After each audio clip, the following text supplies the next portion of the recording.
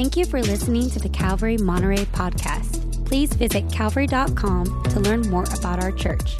And visit nateholdridge.com for additional Bible teaching from our lead pastor, Nate Holdridge. Teaching today is our lead pastor, Nate Holdridge. Well, for years, the church has done what we are doing this morning. For centuries, the church has gathered to celebrate the resurrection of Jesus Christ from the dead. What the Bible says is that without the resurrection, our faith is futile. It's pointless. It's worth nothing. But that with the resurrection, we have a life-altering, realm-changing, life-transforming message. And that's the impact that we celebrate each Easter.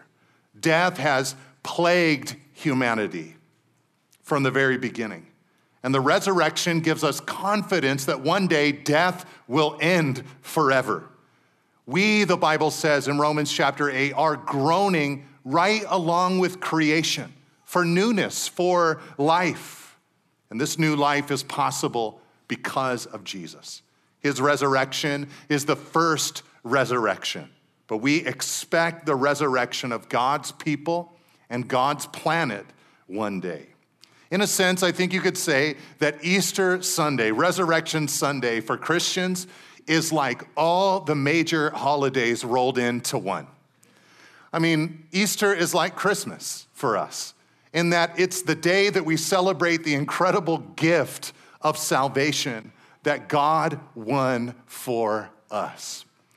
Christmas or Easter is like Thanksgiving, in that it's the day that represents our ability to thank God in any station of life for what he has done in sending his only begotten Son to rescue us. Easter is like our Independence Day, our 4th of July, where we're able to declare that when we were held captive by sin and death, Jesus came and rescued us and made a way for us to be independent, set free. I think you could say that Easter Sunday is like Father's Day, in that because of Jesus' death and burial and resurrection, we gain a Father in heaven. I think you could even say that Easter is like Mother's Day, in that in Easter, when you believe in the resurrection of Jesus Christ, when you trust him and his gospel, you are birthed into a family of God. You get brothers and sisters in Christ Jesus. I would go so far as to say that Easter Sunday is like Labor Day, in that we get to celebrate that we have ceased from our labors of trying to earn our salvation, but that it's been given to us by God to enter into the rest that Jesus supplies. I might even say that it's like our Valentine's Day, because God so loved the world that he gave his only begotten Son. But I think one of my favorite connections is that Easter for a Christian is like New Year's Day. You know, there's something about New Year's Day where you're able to reflect and say, God stood with me over this past year. It's a fresh year. It's a fresh moment. And for me, as a Christian, every Easter, I'm able to look back on my previous year's walk with God. I'm able to remember God's faithfulness to me. And as I gather together with my church family and see the faces and remember the stories of the different things that many of you have gone through this last year, I'm seeing the faithfulness of God.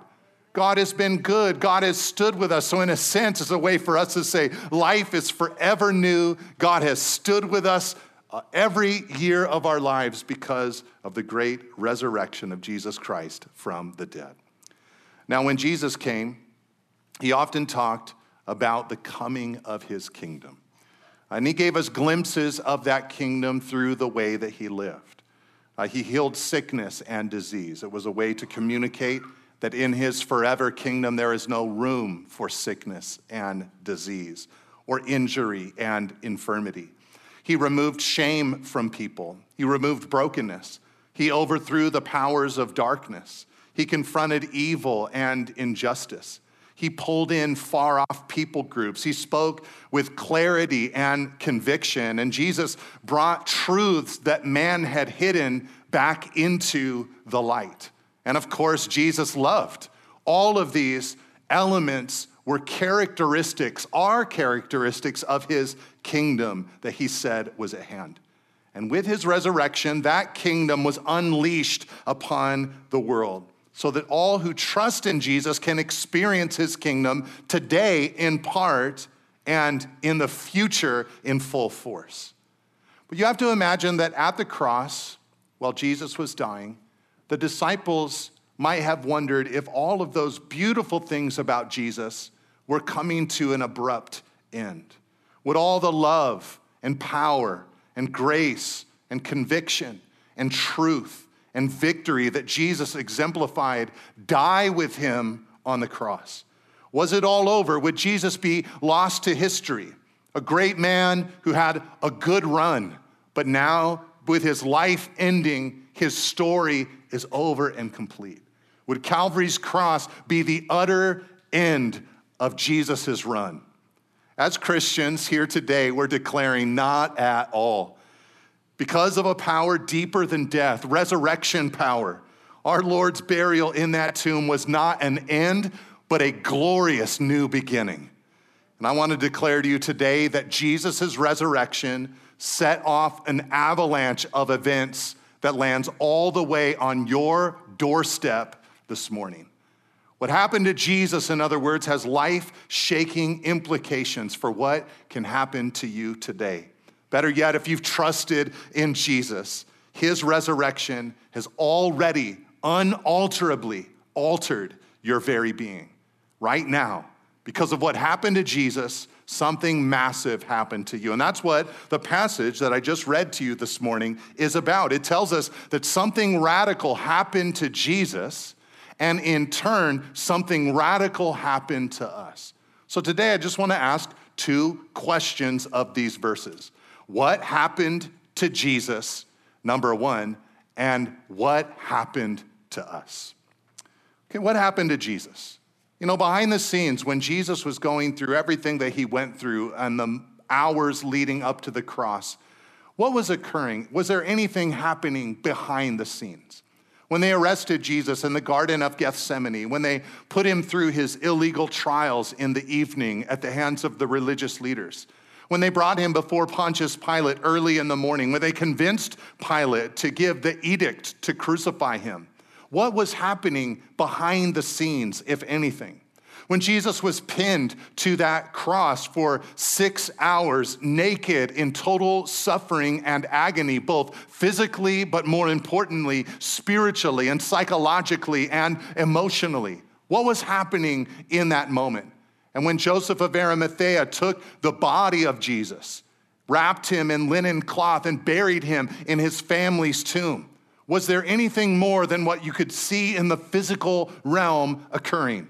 And on the first day of the week, that Sunday morning, when the women went to the tomb and saw that it was empty, and Mary Magdalene had an encounter with the risen Lord, and he began appearing to hundreds of his disciples after appearing to her, what was happening? What was occurring in the mind and heart of God? Well, this passage tells us that two major things happened to Jesus through his death and resurrection. The first one is simple. It says in verse 10 that Jesus, on the cross, in his death, he died to sin. He died to sin. Now, to understand what it means that Jesus died to sin, we have to understand first what sin even is. A lot of times we merely think of sin as maybe doing the wrong thing, having the wrong thought or the wrong action or the wrong desire. But in the story of the Bible, sin is presented as even bigger than just that. It's presented as the realm that humanity lives in right now. It generates an impulse within humanity to live without God, leading to individual sins of various kinds.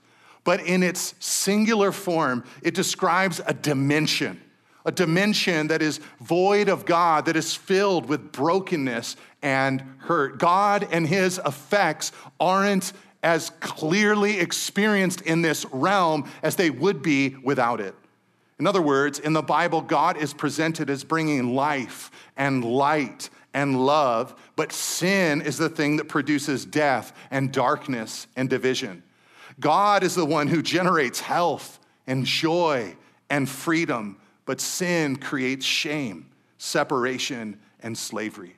Sin is the factor that holds humanity captive to self-serving interests. It creates an ever-present element of war and hostility.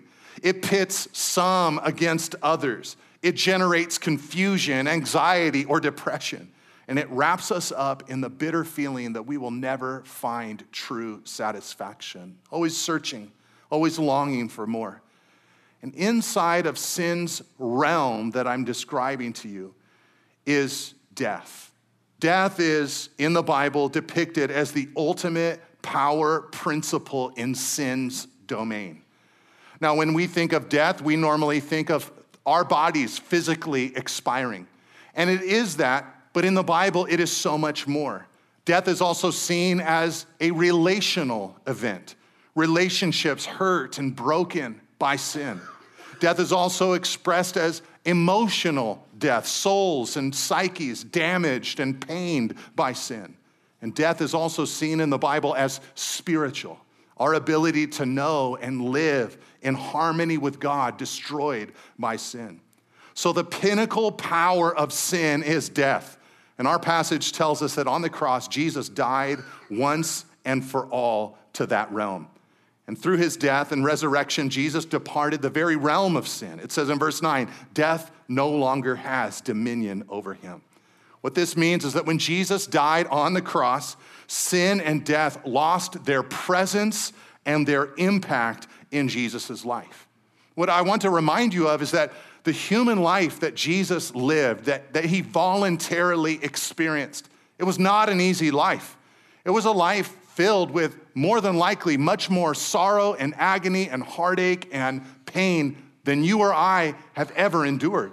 In fact, the kind of life that Jesus lived was the type of life that attracted the offshoots of death. Disease and sickness and demonic darkness was attracted to Jesus. He experienced the most brutal of temptations in the wilderness. The pressures upon him so immense. You or I might be concerned about someone's well-being, but he was concerned about the well-being of the entirety of humanity. The Bible calls Jesus a man of sorrows, acquainted with grief. When Jesus came and lived the life that he lived it inside of the realm of sin and death. He never sinned, of course, but he was affected by it. He lived within it. But the Bible is telling us here that when Jesus died on the cross, he died to that realm. But the second major thing that happened to Jesus when he died and rose is simply this. Paul said, the life he lives to God. What does that mean? To say that the life that Jesus now lives in his resurrected form, he lives to God. Well, I'll tell you first what it can't mean. It can't mean that Jesus began living for God only after his resurrection. Like before he died on the cross, before he rose from the dead, Jesus was like, you know what, it's all about me, or it's all about some other thing, and I'm not gonna live my life for my Father in heaven. No, they actually asked Jesus one time what his life was about, and he said, I always live to do that which pleases the Father. And nobody argued with Jesus. Every time they tried to find sin in him, they came up empty-handed. Jesus lived his life for God before his death and burial and resurrection. So when it says that he now lives to God, it can't mean that he started living for God only after he rose from the dead. No, what this indicates is that in some fresh, new way, after Jesus rose, something occurred. He had a new freshness, an ability to live to God. Now, when Paul said the life he lives to God, he meant that the resurrection brought Jesus into a new realm Well, on earth, he was in the realm of sin and death, but through his resurrection, he now lives in the realm of God. He left the territory of sin and death. They no longer have any power over him, no influence upon him. He is completely in the sphere, the realm of God, so much so that it is the first person of the Trinity, God the Father, in perfect and total harmony with the second person of the Trinity, God the Son, influenced by the third person of the Trinity, God the Spirit, for God is one. That's how much in the realm of God Jesus is. And I should point out that this risen state that Jesus is in today, it's unalterable. He said in Revelation 1, verse 18, I died, and behold, I'm alive forevermore. He's not going to come back to die again. He says in verse 9, we know that Christ, being raised from the dead, will never die again. And in verse 10, Paul said, Jesus died once for all. In other words, Jesus' position outside the sphere of sin and death is permanent. He's had a total location change. Maybe a way to illustrate this would be to picture someone who's been imprisoned for many years being set free, and now they're living a brand new life in a totally different sphere. Jesus, of course, did nothing to be imprisoned, but he voluntarily came to us and lived in this broken place. But through his resurrection, he has now been set free from this dimension and is living in the dimension of God. So what happened to Jesus almost 2,000 years ago? Well, he died to sin, Paul tells us, and he became alive to God. That's Jesus' experience at this very moment. He is totally and finally separated from sin's realm and is totally and finally enjoying life as the Son of God before Father God with the Spirit of God. All right, so the second question I wanted to ask today from this passage is, what happens to us? What happens to us? Is there anything about Easter, is there anything about this passage and Easter that has something to say to us that might inspire or guide or inform or help our lives in any tangible way? I once heard advice that someone gave on how to build an about page on a website. If you have a product or a company or are a person, a public figure of some type, they said that when you're creating your about page, you shouldn't just have a long, boring, autobiographical thing describing what you have done in your life and your history and all of that. They said what people are looking for is what you will do for them. So instead, on the about page, make it not about you, but about what you will do for them, because that's what they really want to know. In a similar way, I think we might be present here today. We know intuitively that we should celebrate the resurrection. We know that it's a big deal for the Christian faith. We know that it's a big deal for our own relationship with God. But this passage tells us one of the most astounding and unbelievable things that Jesus' resurrection does for us. To me, it's Paul's strategically oriented about page, saying this is what Christ has done so that he could do this for and to you. And what he tells us is that what happened to Jesus is what happens to you when you trust Jesus. I'll say that again. He says in this passage that what happened to Jesus is what happened in the mind of God to you when you trusted Jesus. And Paul goes to great lengths to try to make this clear. In verse 11 alone, he starts it by saying, so you also. He's talking all about Jesus' experience. Jesus lived, Jesus died, Jesus rose from the dead, so you also. It's part of his way of saying this also happened to you if you believed in Jesus. Then he says also, again, in only verse 11, you must consider yourself to be dead to sin and alive to God, just like Jesus is dead to sin and alive to God. And then also in verse 11, he told us that this is true because by faith we are, he says, in Christ Jesus. How do you become dead to sin and alive to God? You enter into Christ Jesus. It's not through church attendance. It's not through memorizing prayers. It's not through good works. It's not through being a decent person. It comes because you've been transferred into Christ Jesus by believing in the message of the gospel. And that's only what Paul said in verse 11. In the entire surrounding passage, Paul went to great lengths to make sure we understood our connection, our vital connection to Jesus. In verse 8, he said, we have died with Christ. Before that, in verse 5, he said, if we have been united with him in a death like his, we will certainly be united with him in a resurrection like his. All through the passage, 8 times he uses the words with and like to describe our experience. He means that we experience something with Jesus and something like Jesus by simple faith in him. In fact, in the first 14 verses of Romans chapter 6, Paul made 20 references to crucifixion or death or burial, and 15 references to resurrection or life. And over half of those references are about you and me if we've believed in Jesus.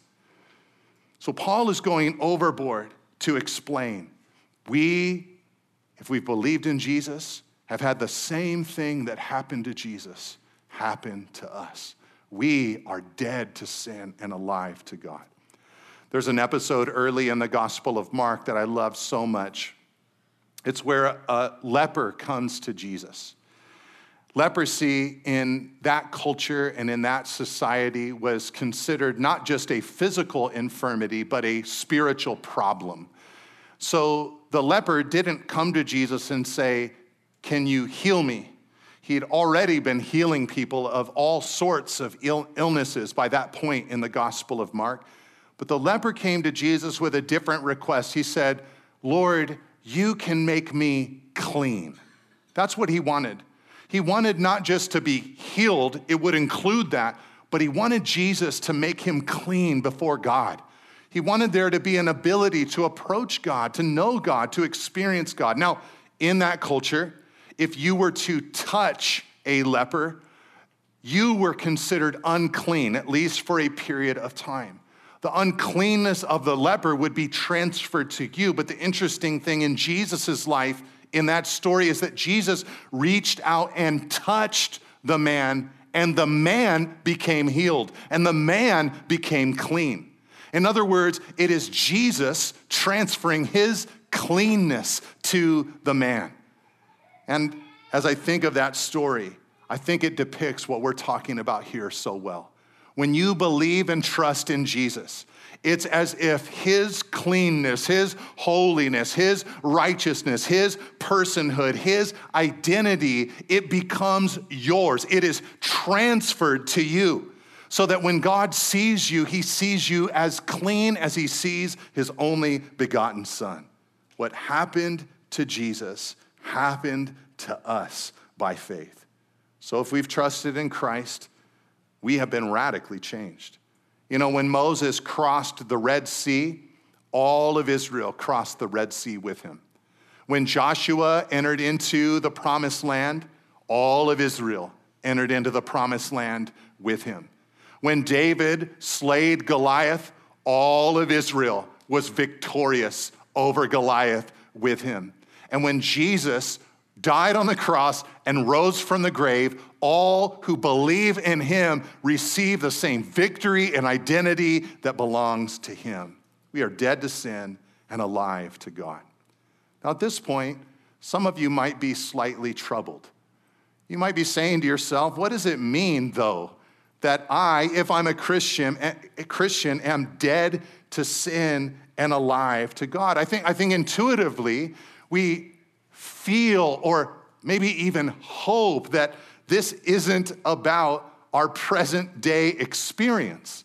Surely Paul isn't saying, if you're a Christian, you'll never sin. You're dead to sin.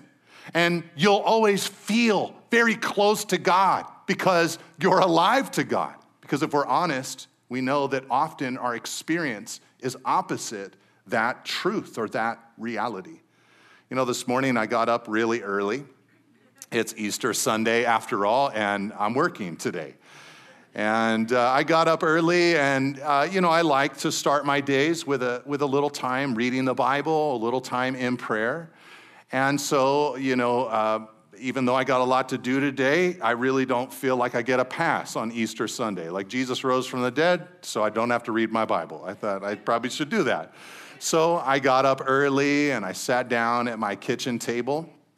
And, I've been working through some things with my vocal cords lately, so I knew it'd be a long day of preaching. And so I have this steamer that I turn on, and I connect it to my face, and I start steaming. And so I'm sitting there trying to read my Bible. I'm at a stage of life where I need glasses to read it. But the steamer creates so much moisture in the glasses that I have to try to read my Bible without my glasses. I also woke up with this pounding headache. And so I'm sitting there trying to read my Bible with steam all over the place. And my eyes hurt, my head hurts. And I'll tell you what, the last thing I would say is I feel so alive to God right now. And I feel so dead to sin right now.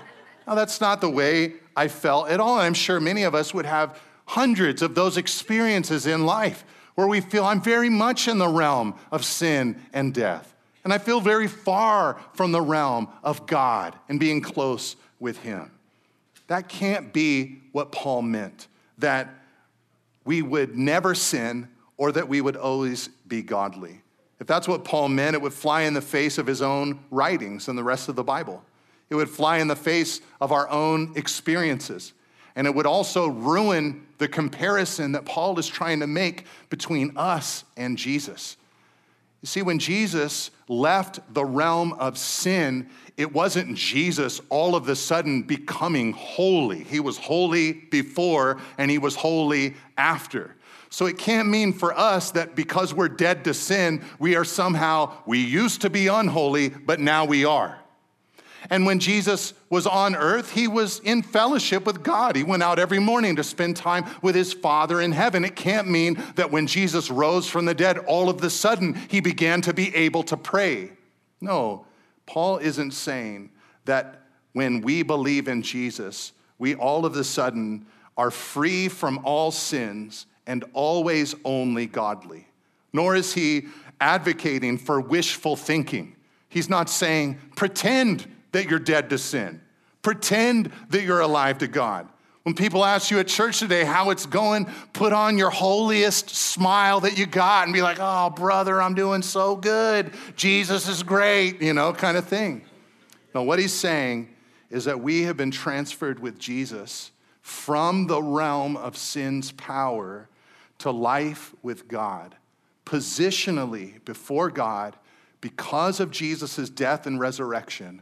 All Christians are dead to sin and alive to God. The moment you become a Christian, you are no longer, in other words, under the reign or ruling power or in the realm of sin and are transferred into God's realm, whether you feel that way or not.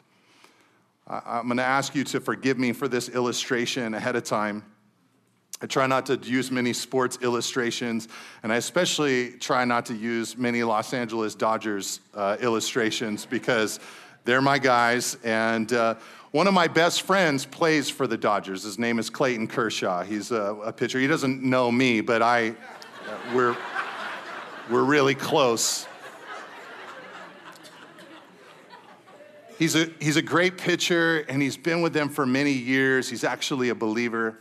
And he's had a great career, but he's always kind of struggled a little bit in the postseason, during the playoffs.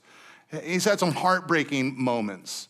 And in 2020, the Dodgers actually won the World Championship. And one of my favorite memories of that moment was watching the elation on his face.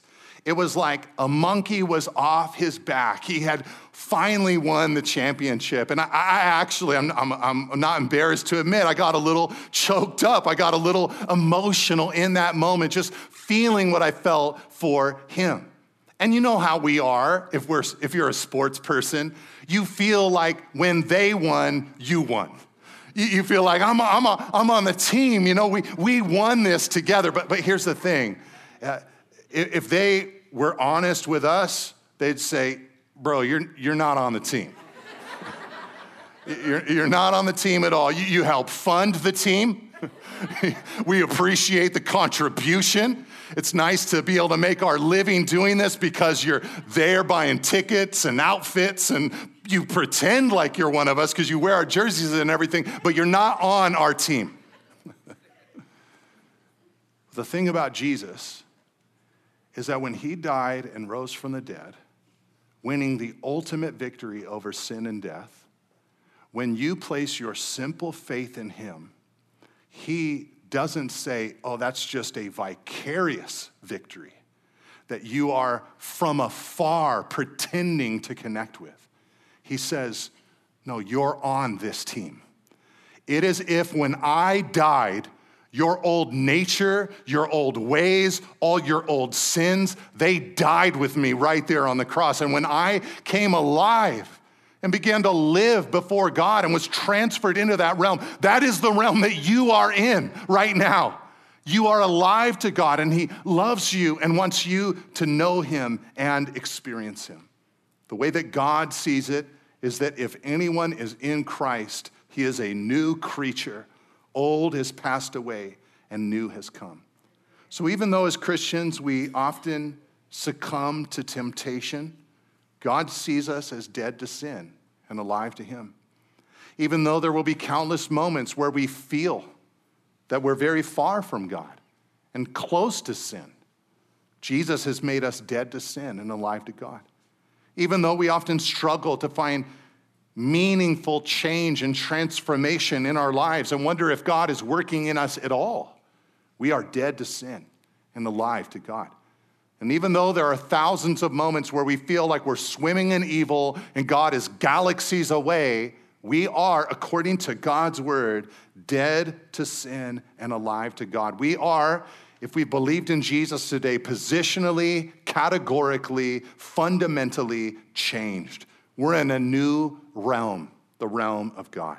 Something has drastically changed about us. Now, Paul recognizes that this is hard for us to believe. That's why in verse 11, he said, "So we must also consider ourselves to be dead to sin and alive to God." We have to preach this message to ourselves. And it's this consideration process that makes the glory of the resurrection of Jesus so impactful and beautiful for life today. We have to pause to consider who we are because of who Jesus is. I was recently watching on YouTube the press conference of this last year's National Basketball Association slam dunk champion, Max McClung, after he won the slam dunk contest. He had only played 5 games in the NBA, but he's an incredible dunker, so they brought him up for this contest. People don't think he has much of a future even in the NBA, but they brought him up for this contest, and he won. He dominated the whole event. Just this super young guy. Nobody knew his name before this day. And they asked him in the press conference, they said, Mac, how do you feel right now? And his answer was so interesting. He basically said, "I don't even know how I feel. I haven't gone to read social media yet." It's an interesting response. I think it was kind of his way of saying, this hasn't even settled in.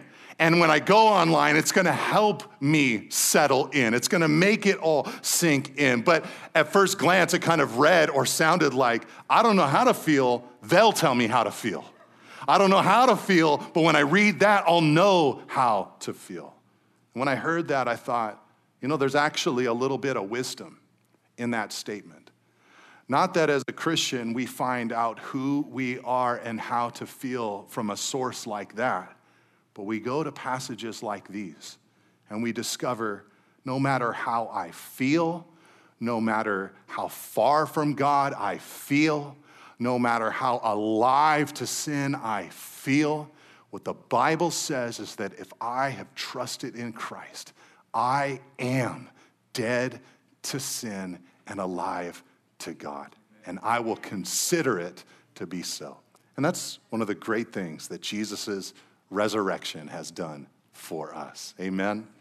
Let's pray together, church. Lord, we thank you for this radical truth.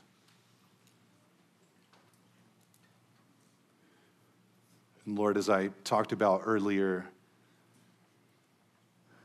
so many of us, we just look back on the last year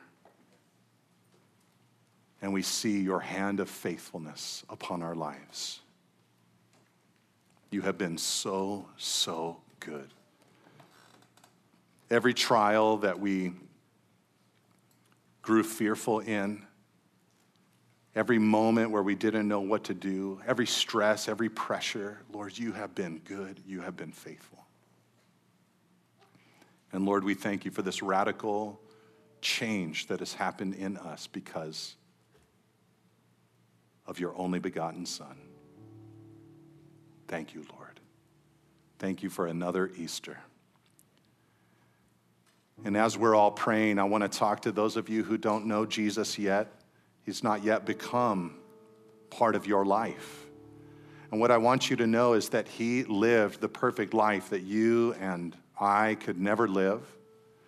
And then he died a death on the cross that was meant to be a replacement death for us.